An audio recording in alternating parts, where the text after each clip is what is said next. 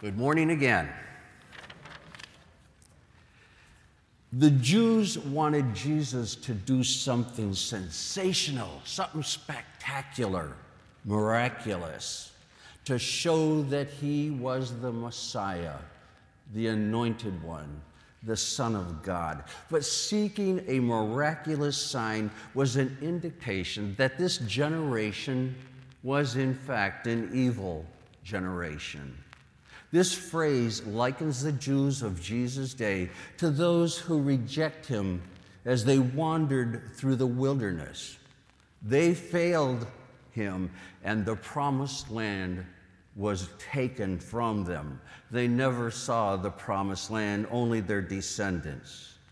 Jesus reminded them that Jonah had been God's sign to the Ninevites, and now he, Christ, was God's sign to them.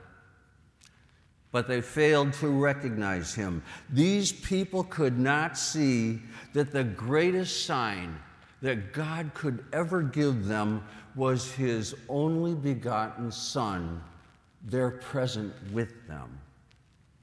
When Solomon was king, many, even the Queen of Sheba, recognized his wisdom and came from the ends of the earth to hear Solomon. And there was something greater than Solomon here. In the day of judgment, these people would rise up and condemn the Jews of Jesus' time because they had such a great opportunity and privilege that went far beyond anything that they ever had, because they had the actual person of Christ there with them. Yet they refused to accept him.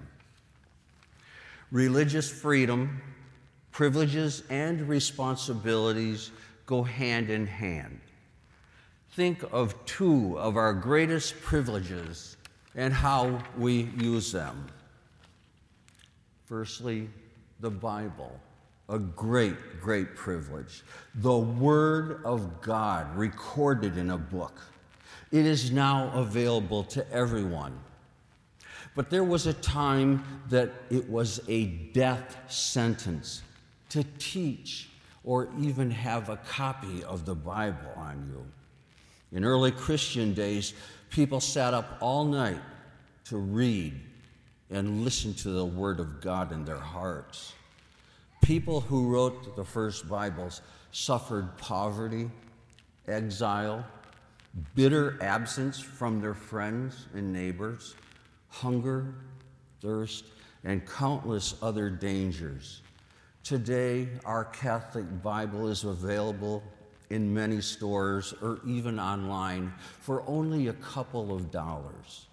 But we must never forget that there is no book that has ever been printed that has cost so much in human life. Secondly, our great freedom of religion. That too is a wondrous privilege which cost the lives of many, many Christians. Once a person possesses and faithfully practices the true faith, they are heir to all the privileges of God and their eternal salvation.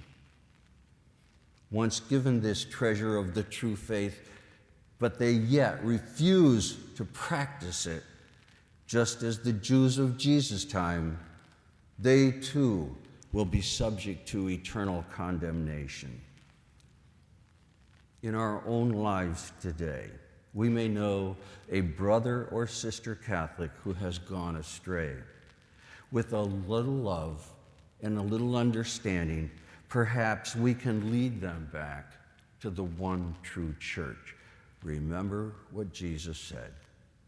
There will be more joy in heaven over one sinner who repents than over 99 who have no need of repentance.